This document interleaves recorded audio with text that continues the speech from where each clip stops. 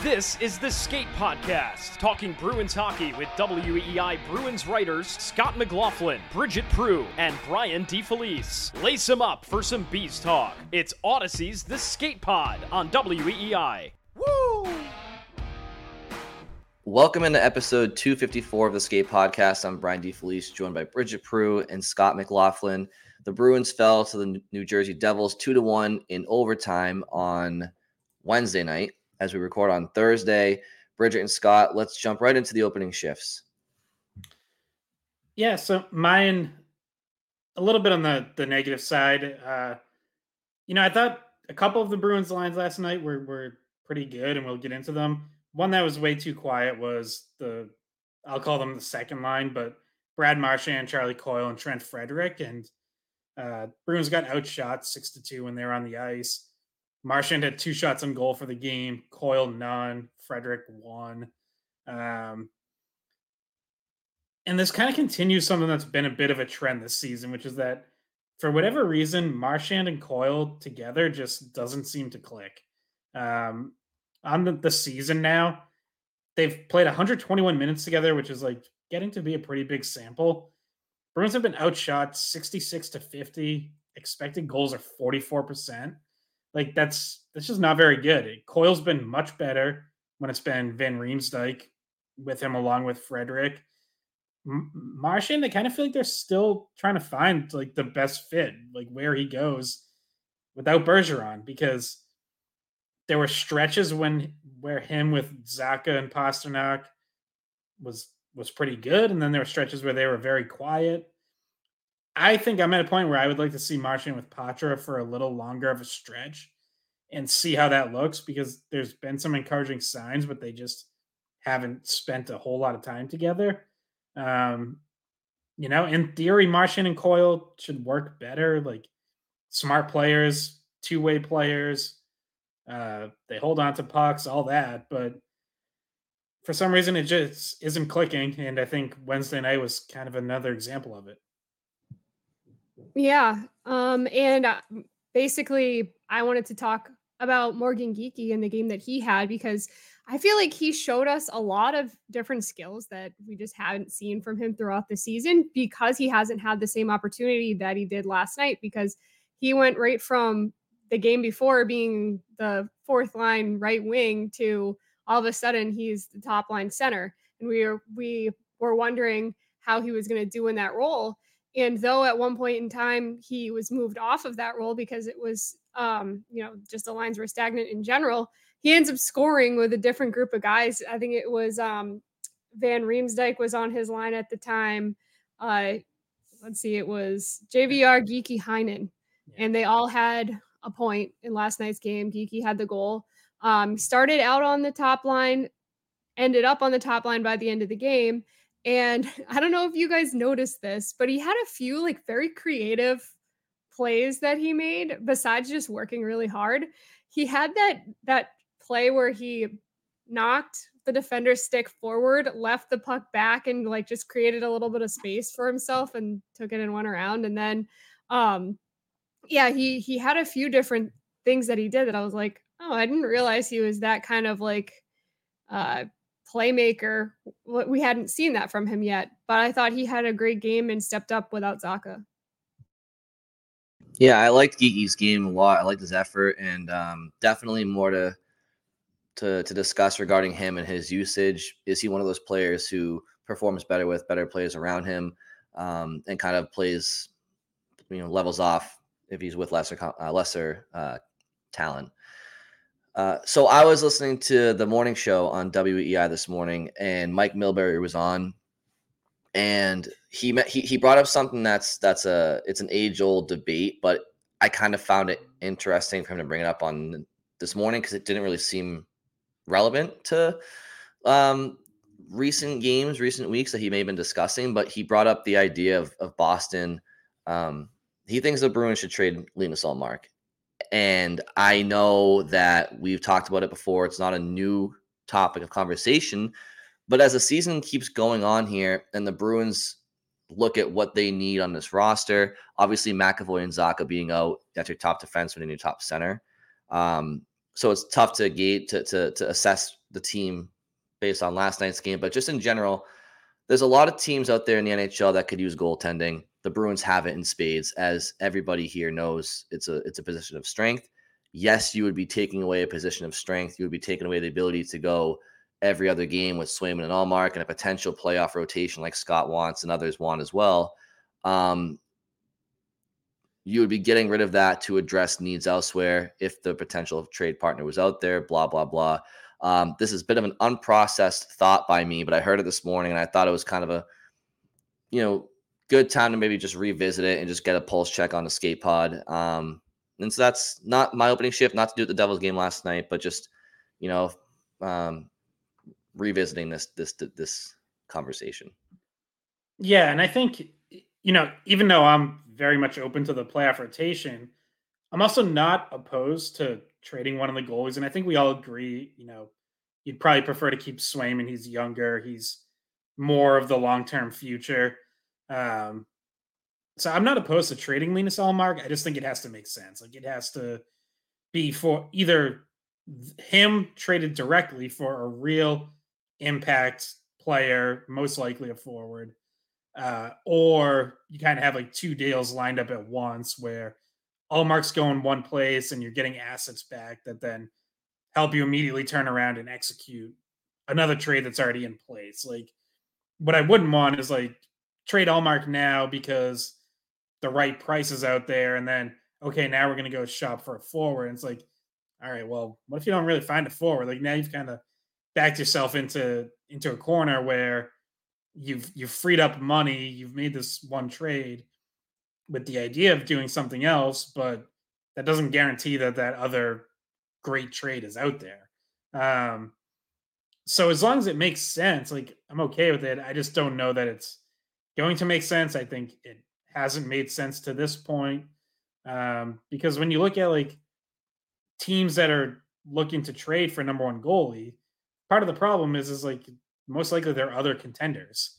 So do you really want to trade Linus Ullmark? Like, the Carolina Hurricanes would love to trade for Linus Ullmark.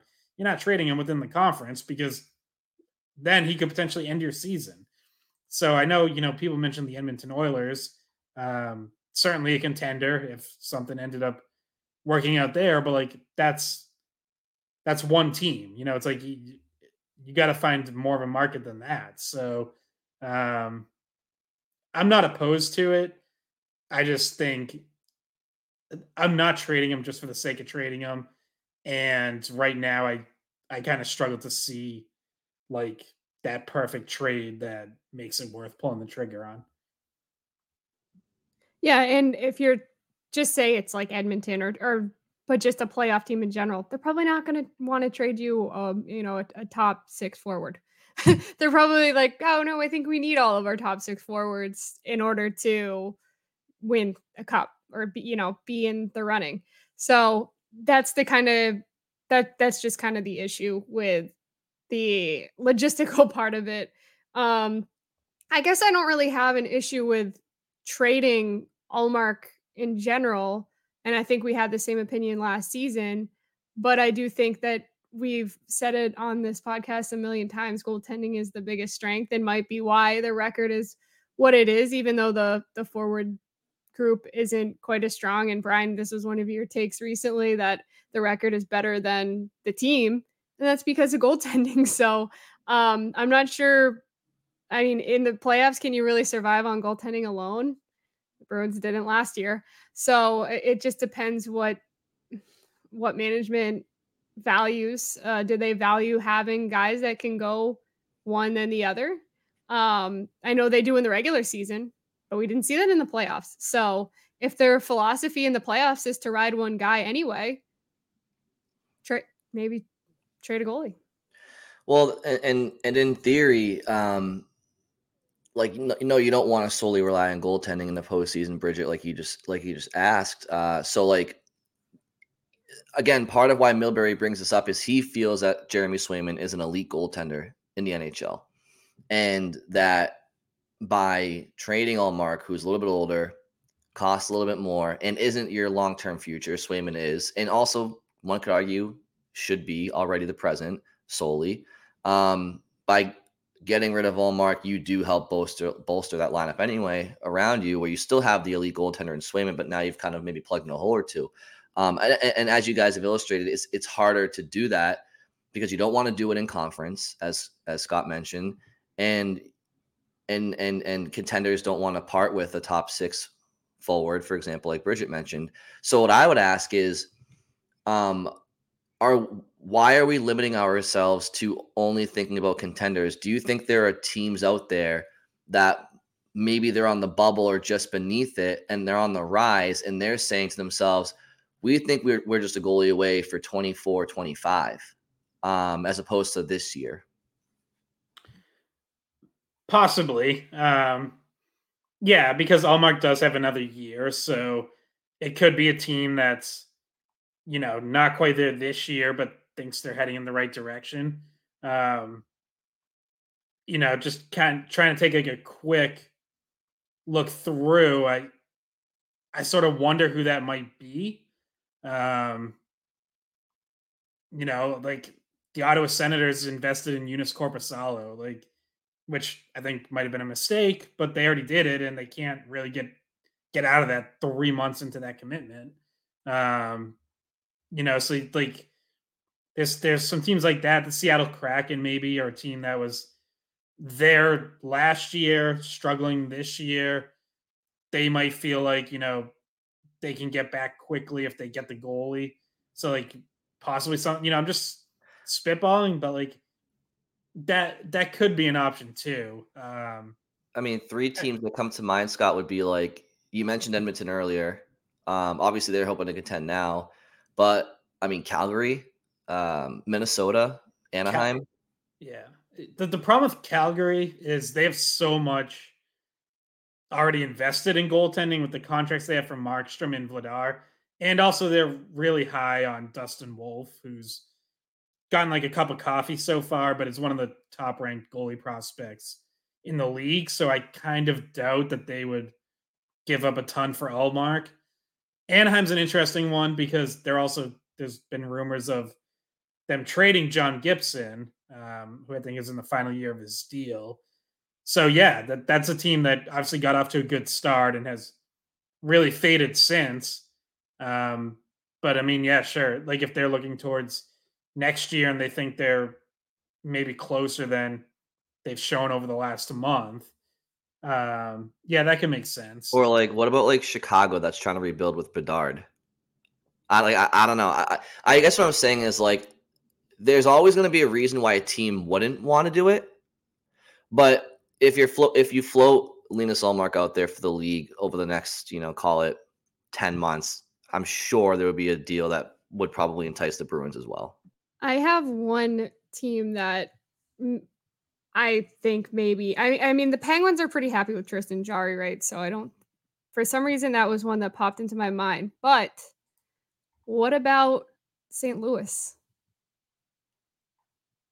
Would they make a move with St. Louis? They're just outside right now in the standings, and I think they're kind of trapped with Binnington's contract, right? Yeah, that's what I was wondering because he's not been good this year, but they're a team that's right now they're right on the bubble. They're in the last wild card spot. Yeah, I mean, Binnington's $6 million for 3 more years after this. Like that's again similar to Ottawa. It's like once you kind of make that big money commitment to a goalie, you're sort of stuck, like for better or worse. And for some of these teams, definitely for worse. And it's like, yeah, I'm sure St. Louis would love to upgrade over Binnington, who hasn't been very good this year, but they can't. Like you can't have $11 million invested in one position. So I guess that kind of demonstrates what we're talking about, how even if that's something that the Bruins were open to doing or even were favoring that option, sometimes that there's not a trade partner that's, first of all, in the position to trade for a goalie cap wise, or because they already have money committed to goalies, or because they, they're within the conference and you're not going to trade with them. All of those reasons, like we just mentioned, are reasons why it hasn't happened in the past. And I feel like it's still pretty unlikely to happen this season.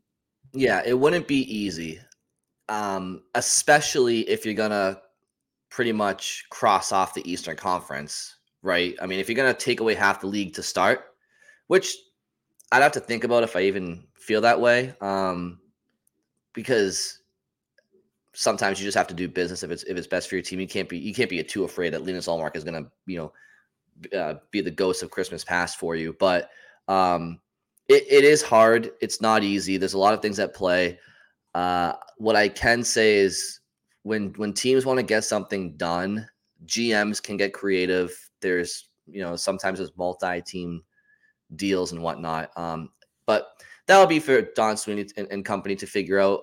I just wanted to bring this up because Milbury brought it up, and yeah, obviously the Bruins aren't a perfect team, and when you are so solid in goal, yes, you're taking away from what your strength is. But if you're somebody who thinks that Jeremy Swayman is the guy for now and in the future, and you just need somebody to come in and play maybe 35 games a year as a backup, you can find a solid backup out there. You don't need to have two of the top goalies in the world on your team. You do right now because you're kind of ailing elsewhere, but you don't need that. It's a luxury on a necessity. So sometimes you have to give to get is all I'm saying. And yeah, I wanted to bring it back up. And one other thing we have to know in this discussion too is Linus Ullmark has a 16-team no trade list. So we talk about potentially eliminating the Eastern Conference. Linus Ullmark himself can literally eliminate half the league. So that also has to be. That's very true. You have to work around that. Yeah, there's a lot of workarounds. There really are. But I think we all kind of feel the same way though, Bridget, would you say, where it's like, if it makes sense, we're all open to it.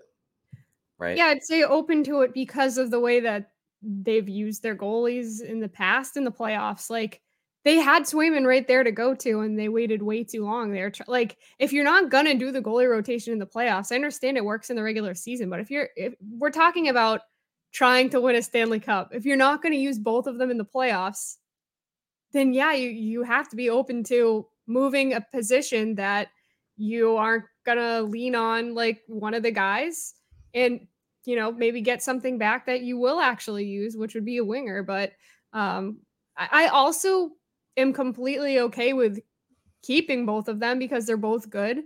And I want to see a goalie rotation in the playoffs. Just putting it out there. Scott and I both said this is something we'd like to see last year. Razor disagreed with us. He thought it was blasphemous.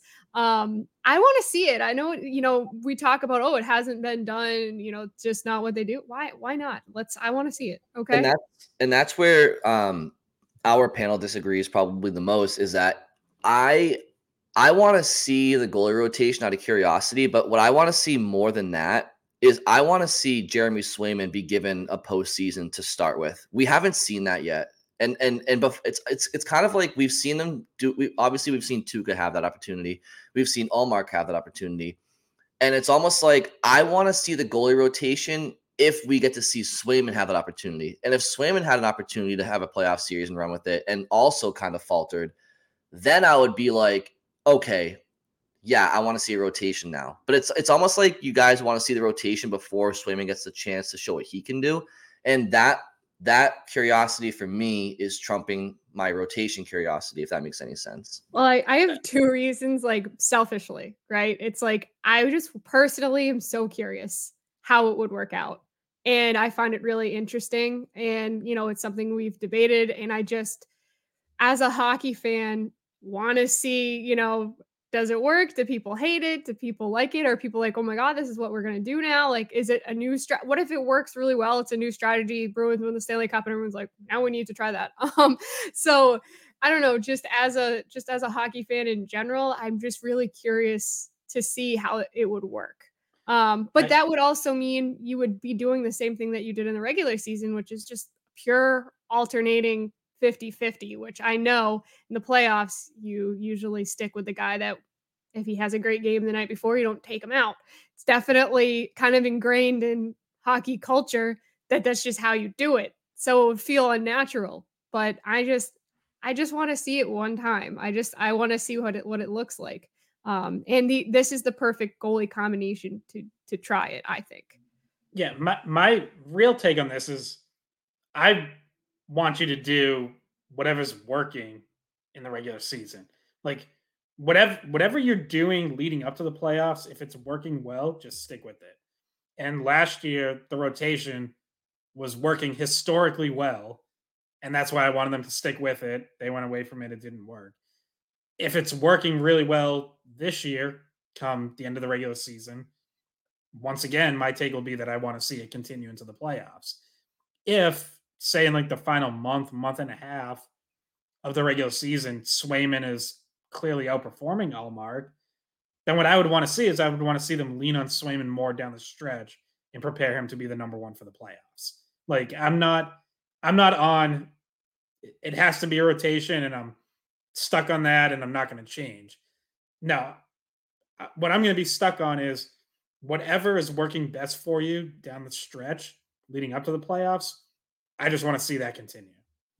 Yeah, which for this season and last season was a rotation. So, and did you guys see the split Swayman did last night? Yeah. That was insane. That was, and even Allmark, when he came to the bench after that, he said something to him like, he said, "That's a split and a half." It's like, yeah, that looked painful. Yeah, by the way, we heard that because Allmark was mic'd up, and I gotta say, like, I'm not sure there's too much that's more pointless than hockey players being mic'd up. Like, it has been Heads up, heads up, heads up, heads up. I can't even remember the last time we got anything interesting from a mic'd up hockey player. Yeah. Well, Marchand was mic'd up at one point for a TNT broadcast, and he swore live because they were doing like an interview where he was talking directly to the panel, and he was like skating around during warmups, and he just straight up swore on live TV, and they thought it was funny, but they also were like, "Great." That was really it, though, that I can remember. That was entertaining. Yeah, it's a whole lot of "let's go, boys." And good play, good play. Yeah, in, deep. What on? Well, yeah. Remember, I think Scott, you recalled the funny one where Taylor Hall last year was talking to Trent Frederick, and Frederick said it was like his most beautiful goal, and Hall goes, "Really?" Like, really? That was your best one? Okay. So Bridget, let's circle back on your opening shift last because I think it ties into some of the ups. So Scott, we'll jump back to yours, and that's Marchand and Coyle. Yeah, like I kind of mentioned, like it feels like it should work, and it might at some point. You know, we've seen plenty of instances of guys who don't have chemistry, things aren't really clicking, and eventually they get it. So I'm not saying like never put Marchand and Coyle together the rest of the season. I think you can keep trying. Like as long as you're winning, and as long as the other lines are producing, you can keep trying it. You can go back to it. We know Montgomery's going to change lines every period and a half, anyways. But yeah, for right now, though, it really is kind of odd, like how little that combination has worked, because it's like you would think playing with Marchand would be better for you than having Van Riemsdyk on your left, and that's no knock on Van Riemsdyk, who's obviously having a really good season. But Marchand's a better player. You would think that should work better, and yet it's just not. Like sometimes chemistry is just a funny thing. Sometimes you kind of either just have it or you don't. And right now, I just don't think Marchand and Coyle had. Like Marchand was on fire, and then you put him with Coyle, and like he has a very quiet game. And it's Coyle we've seen playing well. His line scored a goal in Saturday's game when I think he was with Van Riemsdyk and Frederick. And then you put Marchand in there, and it's like the line just doesn't work as well. So, yeah, I would put JVR back on that line and give Marchand, Patra, Heinen, or if Zaka's back and you wanted to do like Marchand, Patra, Geekie, I do want to see a longer look of Marchand and Patra together. Can I? Oh, well, this kind of goes a little bit against what you said, but can I throw some lines out there? Sure. So DeBrusk, Patra, Pasta. Back to the normal line of JVR, Coyle, Frederick, Marchand, Geekie, Heinen, and then the normal fourth line. Do we think Marchand, Geekie, Heinen could be a line? because Geekie had a good game. He can make plays. Heinen's been working really hard. Do we think that could potentially be something? Because Montgomery did go to DeBrusque, Patra, Pasta in the second period at one point, which could have some success. I don't know what you guys think of those. Well, I think so. And we'll get to Geekie, and I loved his game last night, and I loved his work ethic. I feel like Marchand needs somebody who thinks the game offensively at his level. And I don't think that's necessarily Geekie, and I don't think it's Coyle, and I think it can be Zaka. I'm not gonna lie though, I saw Geekie making some plays, like intelligent, creative plays that I just did not think he could, or just we didn't know that about him. And all of a sudden, I'm noticing he made that like a no look backhand pass exactly to the right spot, and he was trying things that a lot of people wouldn't. I don't know, like wouldn't know to do, or like it kind of felt like he was playing chess a little bit, like, oh, I'm gonna outsmart someone at different points. So I think maybe we just don't know that about him. He could be that kind of player. Well, are you talking for a long? Are you talking long term or short term? I'm just talking about try it while Zaka's out. Okay, then if that's the case, then sure. You know what I mean? Like I said last episode, like when you're down bodies, like whatever it takes to kind of, make do and see what you have, right? Okay, so if you're talking while Zaka's out, then sure. I could see a world where I could see that go for a couple of games. Scott, I'll let you chime in there as well. Yeah, I think I would probably just keep DeBrusque, Geekie, Pasternak together. Like that worked really well, and I kind of just wouldn't mess with that. I was looking at like how Marchand has been with sort of each of the top three centers. Not so much Geekie because I don't know if Geekie's really centered aligned with Marchand yet. Maybe in spurts here and there, but like so I went over Marchand and Coyle not really clicking. Marchand with Zaka wasn't really great either. Zaka's actually been better away from Marchand with someone else on his left.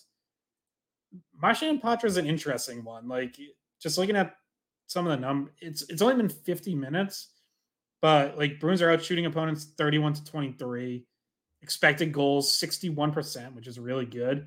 The only thing that's off is actual goals. The Bruins are getting outscored 3-1. So I do think that's maybe part of the reason why Montgomery has been hesitant to go to it, is they've kind of had a habit of giving up some goals once they've gotten together. But the underlying numbers are encouraging. And so I look at that and I'm like, I don't know. It just seems worth taking a longer look. Like it's really, really only been like, the one game against San Jose where they had a whole game together and they were good. And then Montgomery went away from him for matchup reasons, but he's stayed away from it. So I would, like I said, like that's what I would want to try, just to see if there's something there and something that can stick maybe a little longer term. Wasn't that the post-game press conference too that we were at, Scott, that he highly complimented that line? Yeah. He said that was a good line, and he said like the Zaka line that they had from that day was like good in spurts. But he was very complimentary of that line, more so than we've seen him be in post-game press conferences, because we know he likes to tinker. When someone asked him about it and he gave that answer, it kind of sounded like he was ready to settle on that just at least for a longer trial, but then it didn't happen.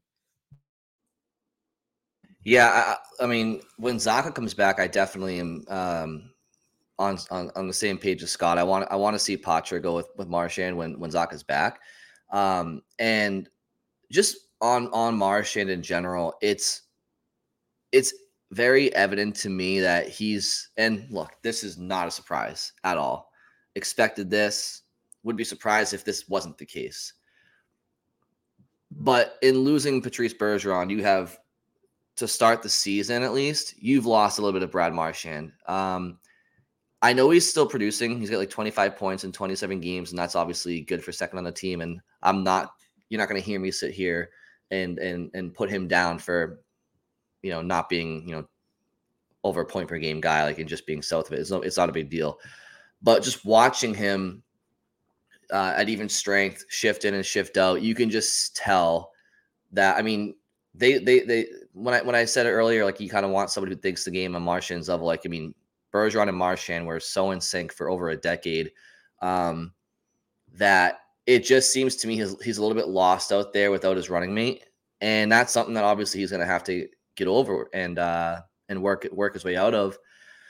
I guess the million-dollar question is, do the Bruins currently have a center that can run with Marchand? Not even necessarily to the level that Bergeron did, but clearly it's not Coyle.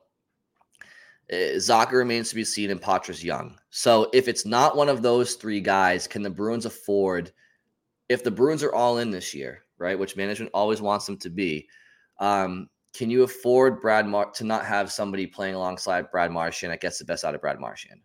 And I just think in the first quarter of the season, it's obvious that he's a little stuck in the mud trying to find chemistry with other people, and not his best man there. So I don't know if you guys have obviously picked up on that as well, and what you think. Do the Bruins have the solution internally? Maybe with Patra or Zacha. I don't know. It's been such a small sample size, but so far it hasn't been obvious for one of them. Yeah, and that's where I think like it's worth.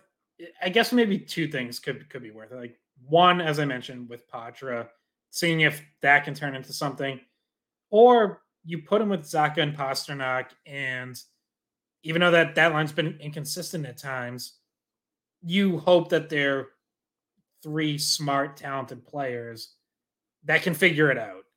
Because look, obviously we know Marchand and Pasternak had incredible chemistry for years. They've been on different lines for, really the last two seasons before this one. And when they've been together this year, we haven't really seen that chemistry come back naturally. It hasn't, obviously with a different center, that makes, that's a big difference. So I would also be okay with that, like giving them more time and just seeing if they can work through it and figure it out, because they're three players that are good enough that you would think they should be able to. But yeah, so I guess to bring it back to my take, like the one thing I do feel kind of strongly about right now is like Marchand Coyle isn't working, and I'd just rather see Marchand somewhere else. Okay.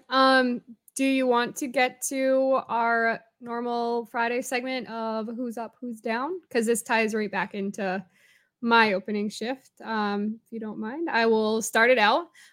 So we all agreed that Morgan Geekie was a big time up this week. For a lot of the things we kind of already went over just in the course of talking about the game. He stepped up as a top line center. And we've talked about it in the past. He was maybe brought in for a third or fourth line center role. Probably didn't see himself playing on a top line with Pasternak at any point, but here he is. He did it, and he proved that he could with both his hustle, and he's a big guy too. Like, he's strong. You're not bumping him off the puck easy. So he brings that element too. So he did have a skill set that worked on that top line in terms of possession. He's great at either maintaining possession or getting back possession if the Bruins don't have the puck. So I thought that he was an up. And I just want to hear, you don't have to go long on it, but what do you guys think? Well, I think that, yeah, you mentioned it, Bridget. He's a big body, and he doesn't get knocked off the puck. And it's not simply because he's a big body. It's because he also has the grit and the effort to go along with it. There's plenty of big guys out there that, people will label soft and, aren't strong on the puck. He is. And he battles. And I think one of the good things about Morgan Geekie, and he's grown on me with each and every game. But what I like about him is that he knows that he has things to work on. He's not a perfect player, and he knows where he has to improve. And I think in the offseason, he made a comment about how he thinks his skating is an area where he needs to improve, his quickness. And while he's still not the quickest guy out there, I just think that, okay, he's probably saying to himself, I might not be the fastest guy in the world or the quickest guy in the world. So where do I need to excel to compensate for that? And I think it's his puck protection and his work ethic. And, last night's goal is just like, he's not letting anybody take that puck away from him. It's a 50-50 battle. He's taking it. He gets inside ice. He gets to the crease. He gets to the areas where you have to score goals, and he scores a goal.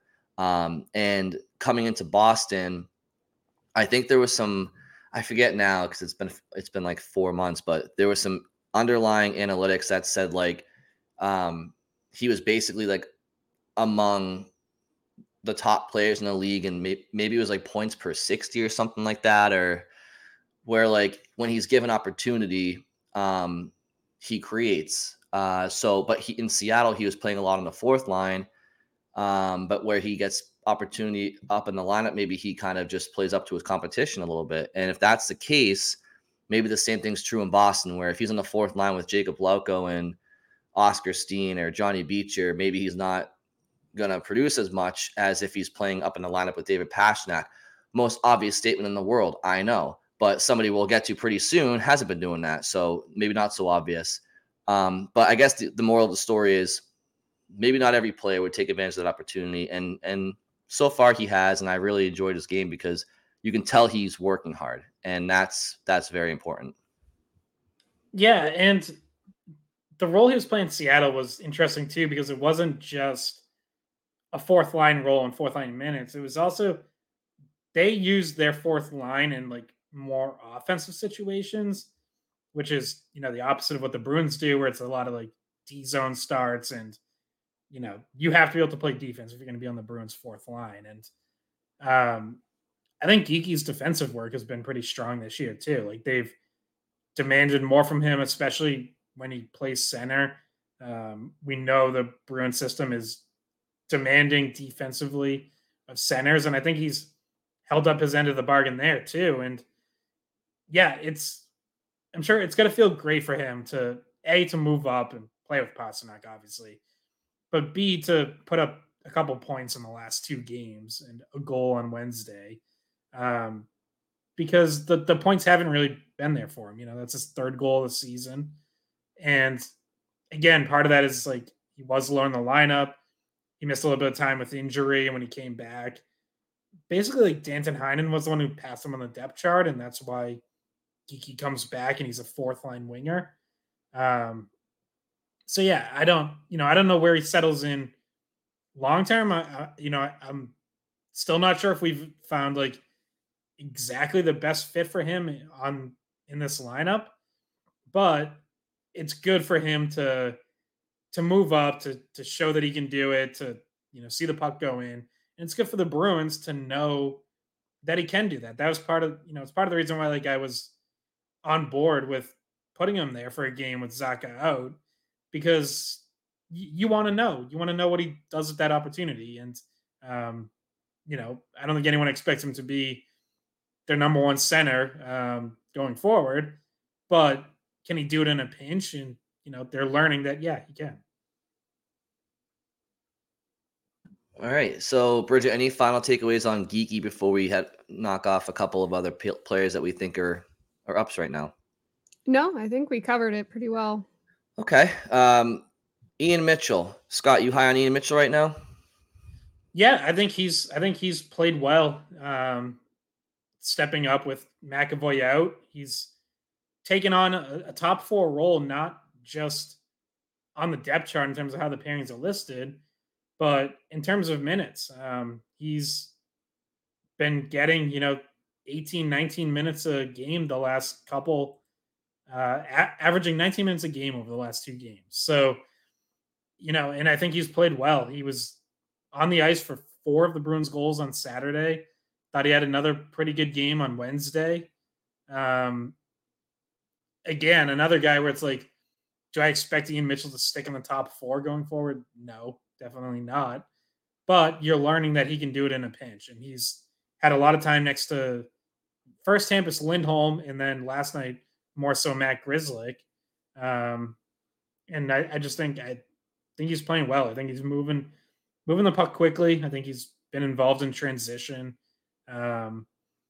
Maybe not like as involved in the offensive zone as we saw in the preseason. I remember a couple of preseason games where it was just like he was just firing away from all over the place. I think we've seen him a little more restrained, playing under control, but that's not a bad thing. Like you don't. Yes, the Bruins need more offense from the defenseman, but you don't need Ian Mitchell, taking crazy chances up ice. Like if he just plays responsibly, you'll take that, and I think he's done that these last couple games. One we haven't gotten to downs yet, but I don't think we've mentioned this thus far on the episode, but Jacob Zabora was waived, which is, I think, news since we last recorded. So, and I think he's probably a down, but though it sounds like he requested it and the Bruins adhered to it. So, but I bring him up because Ian Mitchell clearly surpassed him to start the year on the depth chart. Yeah, I like Ian Mitchell. Bit of a riverboat gambler, kind of like reminds me of Connor Clifton at times, where he's, he kind of takes some risks. But like, I like his effort, I like his compete, and for a depth defenseman, there's only so much you can really pick apart at his game. Bridget, what do you think? Yeah, I know. I thought he had another good game since he's gotten. I mentioned him as the second call up because Lori was the first, and it kind of seems like he's really fighting to be that number one guy there. So when when Forbert comes back or McAvoy comes back, he wants to be the one that sticks around. And I think he's making a good case for himself offensively. Yes, and then I know you guys have opinions about how Grzelcyk's played, but he, like Scott mentioned, he was with Grzelcyk last game. Potentially could be a really good offensive pair if Grzelcyk is playing, the way that we've seen him in the past. Yeah, definitely a lot to talk about with Grzelcyk as well. I think we have one final up, and that is Matt Patra. Obviously, he has been the focal point of discussions in the last week plus with, kind of beginning with Montgomery's scratching of him. And then obviously, the benching in the third period against Arizona. He didn't see much ice time in the third period against Toronto, blah, blah, blah. So, it's been kind of a circus the last week around him. And I'm sure he's been hearing it and being asked about it. But I think that in New Jersey, while he didn't really produce on the score sheet, I think he bounced back pretty well. And I know we all here feel the same way. Yeah, he was making some good things happen. And I think that whole line with Van Riemsdyk and Heinen had a pretty strong game. Patra helped create some chances. We saw him, holding onto the puck more in the O-zone, making plays. And, more importantly, like not making mistakes defensively, like having sort of more awareness when he had the puck and a stick in the D zone, making sure he moves it quickly, not risking turnovers. I was obviously, they go to the third period leading 1-0, and I think we all probably think like, okay, let's see how much Patra plays. And one of his first shifts of the third period, the Bruins get scored on. The Devils tie up the game. Now, not Patra's fault at all. It was kind of a wacky goal, honestly, where you get a shot tipped in front, it goes over the net, kind of ends up getting kicked back to the front. Holla hits the post, and then Dawson Mercer just knocks it in out of midair. Like, not sure there's really much Patra or honestly anyone else could have done on that one. Sometimes the other team just gets a couple lucky bounces. Well, they had an unlucky bounce first off the crossbar. Yeah. And then, then it's a tie game, and, good on Montgomery for not benching Patra or anything like that. Like, obviously at that point, you need him out there to help you to try to win the game. And I thought that line had at least one really good shift after that I remember, where Heinen had a couple chances, and then Van Riemsdyk had a chance, and potentially could have won the game in regulation. Yeah, I marked that as with 7 minutes left. That line went out there, and I think Patra he swung and missed on the first shot, but he was low slot. He took like a the puck bounced off one of the defensemen right to him, whiffed on the first one, got the second one off. I think that was his only shot on goal technically of the game. But the puck was right there, and those guys won a lot of battles on that shift. So I remember that shift too, that looked like that could have been the go-ahead goal. With that, it was close to the net. So yeah, I noticed that. In overtime, though, the whole team looked bad in overtime. I'll just put it like that. Yeah, I thought that maybe Patra didn't have the best overtime, but nobody did. That was a really ugly overtime if you're watching the Bruins. Yeah, I'll put as a connected thought, Bruins overtime play in general as a down. Like, so clearly in overtime in 3-on-3, possession is the name of the game. And the Bruins win the opening faceoff. Johnny Beach is out there to take it, which usually it's Pavel Zacha, but he's out. So Beecher takes and wins the opening draw, then immediately gets off the ice. And Pasternak and Marchand both had plays where they like skated into traffic and were just like way over aggressive for what you need to be in 3-on-3, where it's like, God, like you don't have to try to take guys 1-on-1 in 3-on-3 overtime. Like, circle back and set something up. And both times it was like the Bruins had possession for less than 15 seconds and then gave it back and ended up not even getting a shot on goal in overtime. New Jersey had 6 in overtime and scores in the 6th one. Yeah, and those were 2 zone entries that they were trying to beat guys 1-on-1. And then we talked about how come they've had to defend so much on the rush. It's because they turned pucks over at the offensive blue line, and then you watch both of them walk right into just strong defensive plays and not be able to beat those guys. And it felt like that was the tone set from the very first shift, and everything just was hectic after that. I know Patra ended up in the net underneath Swayman at one point. And I don't know if you saw it, but Swayman, when they got the whistle, thought it was funny. He was laughing, but it was just kind of, I guess that kind of just visually shows how chaotic it was out there for the Bruins in overtime, where the bodies were flying. Nobody was really where they should have been. It was not pretty. Well, it was so all over the place that Hampus Lindholm almost ended up in the stands when Jesper Bratt pulled up on him. I mean, put him in a blender. It's like, hey, Hampus, relax, buddy. You're a player, not a fan.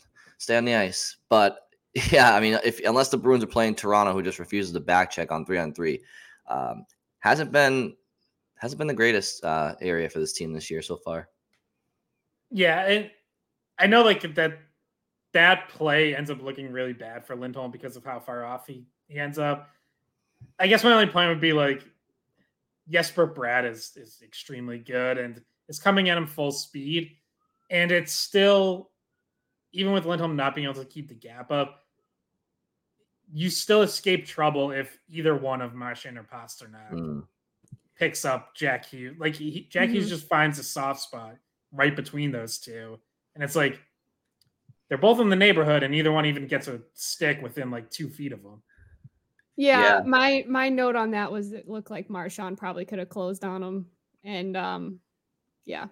I mean, it definitely looked like Lindholm got a late read on Bratt's zone entry. Lindholm seemed like he was flat-footed too long there, but regardless, that was one of those plays where he could have perfect gap control, play him tight. Anytime a forward pulls up like that, they're going to gain separation, immediate separation, right? That's a play that I think to be fair to Lindholm, and I think this is kind of what you're saying, Scott, that's going to happen regardless, no matter how he plays that play. That was on the other coverage elsewhere on the ice, I think, that play broke down. Okay, so downs. All right, let's start with Grzelcyk, because I think there's the other one's probably going to take a little bit more time. Scott, why don't you take the lead here? Yeah, I just think Matt Grzelcyk continues to not really play up to the level that we've seen him play at before. And sure, not having McAvoy the last 2 games doesn't help. That's obviously his usual partner. It's in Jim Montgomery's been asked a couple of times. I know I asked him, and then I think a couple of days later, someone else asked him, just like, what have you thought of Grizzlick's play since he came back from injury? People remember like he was on IR and came back for the Rangers game down in New York that Saturday right after Thanksgiving. And I feel like he hasn't played all that well since returning. Montgomery keeps saying like he's getting better each game. At least publicly, Montgomery seems happy with his play. He highlighted, Grizzlick's ability to quickly transition from defense to offense and vice versa. He doesn't get caught in between like some other players do. And that's fine. I see someone who's spent too much time in his own zone who hasn't ended plays as quickly as we usually see. Usually that's a real strength of his, is like his footwork and stick work so good that he forces turnovers and gets going the other way. And then offensively, I don't think he's really been all that involved. And with Grizz, like his offensive involvement doesn't just have to be points, because he's never put up a lot of points, but it's activating the offensive zone, being part of being part of a good cycle, making good passes. And that's not just a him problem, because that takes all 5 guys on the ice contributing to get that cycle going. But I also think like when he's had a chance to be involved offensively, he just hasn't been as much as we've seen in the past. Yeah, and I don't have it. It's funny because we went over this before we started, and some of these we disagree on. This one I do agree with you, Scott, but I don't have as many criticisms of him. I think he's been quiet, but I don't think he's been bad. I think we know what he can do. We know that he can get involved more in offense, and he hasn't. But I also wouldn't say like he's been terrible since he came back from injury. He's just not 100% looking like himself offensively. So I know Brian's making a face at me right now. Oh no, sorry. It's not at you. I was reading something. But I think that this next one is the one that's more contentious. Because we disagree. Sorry, Bridget. Just one last thing in Grizzly, because I just happened to look this up. He's one of only 2 Bruins defensemen who's a minus at 5-on-5 this year. And the other is Mason Lohrei, who's a -6, but Grizzlick's a -2. And even like expected goals, he's under 50%. And usually Grizzlick is like an analytics darling. So right. Yeah, that's true. To kind of further highlight what I'm that Grizzlick Carlo pair used to have incredible analytics when they were together. Is that 2 years ago or last year? I remember you always bringing up how good they were with the advanced stats. Well, Grizzlick McAvoy even more so. I mean, that they were like usually so one of the best. Bridget, the face I was making was like I was just looking at it. I didn't realize I knew it was low. He's got 1 point in 17 games. Grizzlick. Yeah. I mean, I know he's a defenseman, but I mean, sometimes look, I know there's a lot of analytics that go into player performances and not just the main stat line. I get it. Sometimes the main stat line does kind of tell you a lot what you need to know. 1 point in 17 games -1. I mean, I don't know. Bridget, you can definitely Sorry, but yeah, before we get to our final subject here. While we were recording, Jacob Zaboral cleared waivers, so no one claimed him. Poor kid. So, man. Unfortunately for him, he's going to remain stuck in Providence. I feel like he's Donkey in Shrek. I'm all alone with no one to claim me. All right. Anyway, yeah, that sucks. Imagine like being like, yo, can you guys waive me? Because like I kind of want a chance somewhere else. And the Bruins being like, sure, because we know no one's going to take you. And then no one takes you. It's like, oof. Yeah. My God. Yeah, no, that one hurts. That one hurts if you're him. How's that 2015 draft looking? I mean, I'm not one of those people to really harp on it because like so much time has passed. Yes, you are. No, No. It's been a while since I brought up Zach. Yeah, back when people were trying to make Zach Senyshyn happen and he sucked. It's like, stop trying to convince me Zach Senyshyn is going to be anything, or Zaboral, like, whatever. But yeah, speaking of, Scott. Stop trying to make fetch happen, okay? Speaking of that draft, though, our next person on the up or down list is Jake DeBrusk. And Brian and Scott have polar opposite views on how he's played the last few games. I'm kind of in the middle. So let's go to Brian with the down first. Okay, well, I just want to clarify 2 things real quick. Number one, you guys will at least back me when I say I typically only harp on somebody if I think that there's a lot more there, because they're capable of more. And also, this is more of a macro perspective on him, not necessarily the last couple of games. So what I'll say about DeBrusque is this, and I know it's been talked about before, so I'm going to keep it brief and let Scott do his thing. But Jake DeBrusque, where'd Jake go? Where is he? All right, so oh boy, 26 games, 4 goals in 26 games, 7 assists, 11 points plus 6. Okay. On the year, DeBrusque has 58 shots, which is a 6.9. Go ahead, Scott. You can say nice. Shooting percentage. So he has the third most shots on the team. Okay, that's what I'm trying to illustrate. He has the third most shots on the team, and he just has a really bad shooting percentage. So one can make the argument against me, like he's got third most shots on the team. He's got bad luck. He is creating. It's bound to happen at some point. And I'm here to say, like, fine. I'm not going to argue that anymore. I'm not going to argue like he's making things happen. You know, the chances are there. Like, whatever, fine. What I can tell you is that he's like, you watch somebody last night like Morgan Geekie, and it jumps off the page. Every shift, he's giving it his all. And there have been shifts this year where DeBrusque is getting his nose in there. It's not enough. And have you guys ever heard the band The Record Company? No? I've heard of them. I couldn't. They have a song called Make It Happen.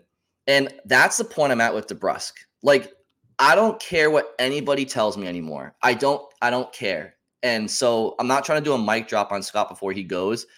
Like, I'm at the point now where it's like, just make it happen. Like, start scoring, because that's what you're being paid to do. And that's what your team needs of you. And people can tell me till they're blue in the face, Brian, look at this, and this. It would tell you, it would suggest to you it's going to happen. What my response is I don't care. Make it happen. Because until then, what do you want me to do with this? Like, everybody has a job to do. Scott, if you're paid to run digital and at EEI and do a lot more overseeing, and you write articles, and it's like, you know, if it'd be one thing if I watched DeBrusque and said, man, this kid's he's busting his balls. Sorry, Bridget. He's busting his ass every time he's out there. He's just snake bitten. But Scott, that'd be one thing. But Scott, you can't honestly tell me that's the case. It's just not. It's here and there. It's not a lot. And he just has to make it happen. And until then, he's just going to be underwhelming to me. All right, Brian, look at this. No, look, obviously DeBrusque has more to give. Like, I'm not gonna sit here and tell you he's been awesome and no one should worry about anything. Like, yes, his shooting percentage is very low, and part of that is bad luck, and I think it will come up naturally. He also does need to shoot more. Last year, he was just under 3 shots on goal per game. This year, he's just over 2. So basically taking 1 fewer shot per game on goal. His number of attempts are like more in line, but he's had some miss the net, more blocked. Part of that is he's, until Wednesday night, still not on the first power play unit. Obviously, just by the nature of being on a top power play unit, you're going to get more chances, and he did last year. And is basically playing half as much power play time this year. So that's a factor too. Why I'm just not worried about DeBrusque really is I just still think he's making more good things happen than bad. And I thought he played pretty well Wednesday night. He set up 2 golden opportunities for Pasternak. If one of those goes in, where we're talking about the Bruins winning 2-1 and DeBrusque setting up one of the goals. Instead, Pasternak, who's a great finisher, didn't bury either of those chances. I'll keep them, like, I can do this with fancy stats or just normal stats, but Brian specifically told you to not do that. He said, "Don't say this, this, this, and Well, this." guess what? Brian's not my dad, and he can't control me. Oh, Scott.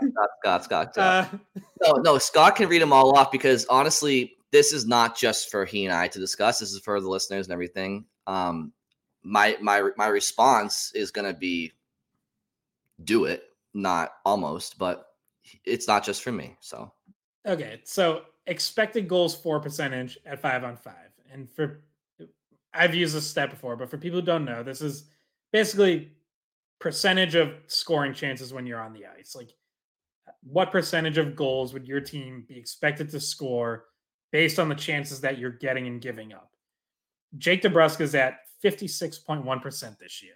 The only Bruin better than him is James Van Riemsdyk. Actual goals, the non-fancy stat, just actual pucks in the net at both ends of the ice. DeBrusk at 5-on-5 has been on the ice for 16 Bruins goals, 7 opponent goals, +9. Best mark among forwards. Only Brendan Carlo and Hampus Lindholm are better on the whole team. So they are pretty decisively outscoring opponents when he's on the ice and getting more scoring chances than they're giving up when he's on the ice. And I think his play is part of that. I don't think he's just a passenger who happens to be stuck with really good players. I think his defensive game has come a long way in a couple years. Obviously, playing on line with Bergeron and Marchand helped with that, but I think he's taken those habits, even being away from them now. And I think he has helped create chances. He has not finished enough himself, not at all. He does have to score more because he's getting paid to do that, and the Bruins need him to do that. But I've said it before. I would be a lot more concerned about DeBrusk if other good things weren't happening when he's on the ice. As long as those other good things are happening, I'm not super concerned, and I think he will start putting up points at some point. I think he's looked good on the line with Pasternak. I think they've played off each other pretty well, whether it's been Zacha or Geekie in the middle. So I would give that a little longer look and hope that playing with Pasternak gets him going more on the score sheet. That was like watching Scott open up gifts like a kid on Christmas. Getting to use his advanced analytics to prove his point is like that. Yeah, I was smiling because I was like, "This is Scott's in his glory right now." Oh well, I mean, DeBrusk's agent must be so excited for contract negotiations this year with teams. Well, you guys should see his expected goals per when he's out there, and that's going to go a long way to get him a contract next year with somebody. Can I just quickly give mine because I'm not as like one way or the other. Mine, because Brian gave his in the form of a song title, I'm gonna do that too. So I'm gonna go with The Weekend. I Feel It Coming. Because I feel like the goals are coming. So so that's where I am. I think Scott's stats, as you just heard, kind of bear that out. I don't think he's been not trying, you know what I mean? Like he's been trying. I've seen him working hard on the shifts. At least that's what my eyes are telling me when he's out there. He's not being lazy. Maybe he's not working the same as a Geekie or a Heinen. He's probably a little bit more comfortable. And those guys are on the outside, and so those guys need to play like that. I'm not saying he doesn't, but there's a reason why there's a little bit more fire, and also that's more Geekie's game. That's more Heinen's game than it is DeBrusk's game. So I feel it coming. I think that it's it's right there, and for his sake, he really does need to just put some more points up, put some more goals up, so that people who don't go through the advanced analytics like Scott just did can stop freaking out about it. So I guess I fall a little bit more on Scott's side than Brian's side, but well, I mean, I also feel like it's probably due to happen soon too, which is kind of why I want to have this conversation now before it's a moot point. But yeah, I mean, but here's the thing, like for me, he's not in a position to be comfortable. Like he should be pushing the needle. And like pushing the pace, because not just because he's a professional, but because like if you're in a slump, and this has been a season-long slump, make no mistake about it. So I mean, like I just think there's a nose for the net that I just haven't seen. Bridget, sorry about that glare. There's a nose for the net that I haven't really seen much out of him. Bridget's got a nose for sunlight. I'm curious. I'm literally like, if I lean forward, you can't even see my face. I'm just blinded, so I'm gonna just lean back. I'm curious. Look, maybe he's not the player I thought he was. Maybe my expectations for him are too high. I thought when he was younger, he was somebody who went hard to the net, had good hands, and had a good work ethic. I mean, when he was a rookie, in his sophomore season, like I never really complained about his work ethic. Ever, actually. It wasn't until the COVID stuff with the bubble where people started to notice he went in these long slumps, and then the Bruce Cassidy stuff happened. And since then, and then he requested the trade. So the first couple of years, I love the player. And believe me, like I know it sounds like I'm shitting on him. I want him to succeed. I want him to play well. Like I actually think he seems like a good person and a funny personality. Like I want him to do well. But it just seems like it, outside of the stretch with Marchand and Bergeron, it's just been not living up to his expectations as a point producer. And I'm curious, Scott, are there any? Well, first of all, two questions. Do you find that he's using his speed and challenging inside ice as much as he should? And then my second question is, are there any stats about 50-50 battle percentages? Probably not. That's probably way too tough to figure out. But I feel like his 50-50 battles, he's coming up short on most of them. And maybe I'm just being unfair, but that's what it seems like when I watch him. Yeah, we know that the Bruins track it internally, but there's not any public data on 50-50 battles. I'm gonna take a guess that DeBrusk might not be grading out great, because we know Montgomery places a lot of stock in that. And when Montgomery is asked about DeBrusk, he'll say like, yeah, he's doing a lot of things that help us win, but some of his details and habits are slipping because he's not scoring. And that's kind of what happens with all scorers when they're not scoring. And, to me, like that could be one of the things he's talking about, is like, maybe he's not winning as many battles or whatever. I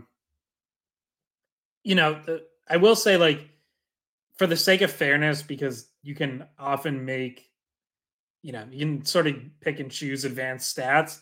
I'll highlight two that like clearly have to be better, that are clearly off when I just look at it.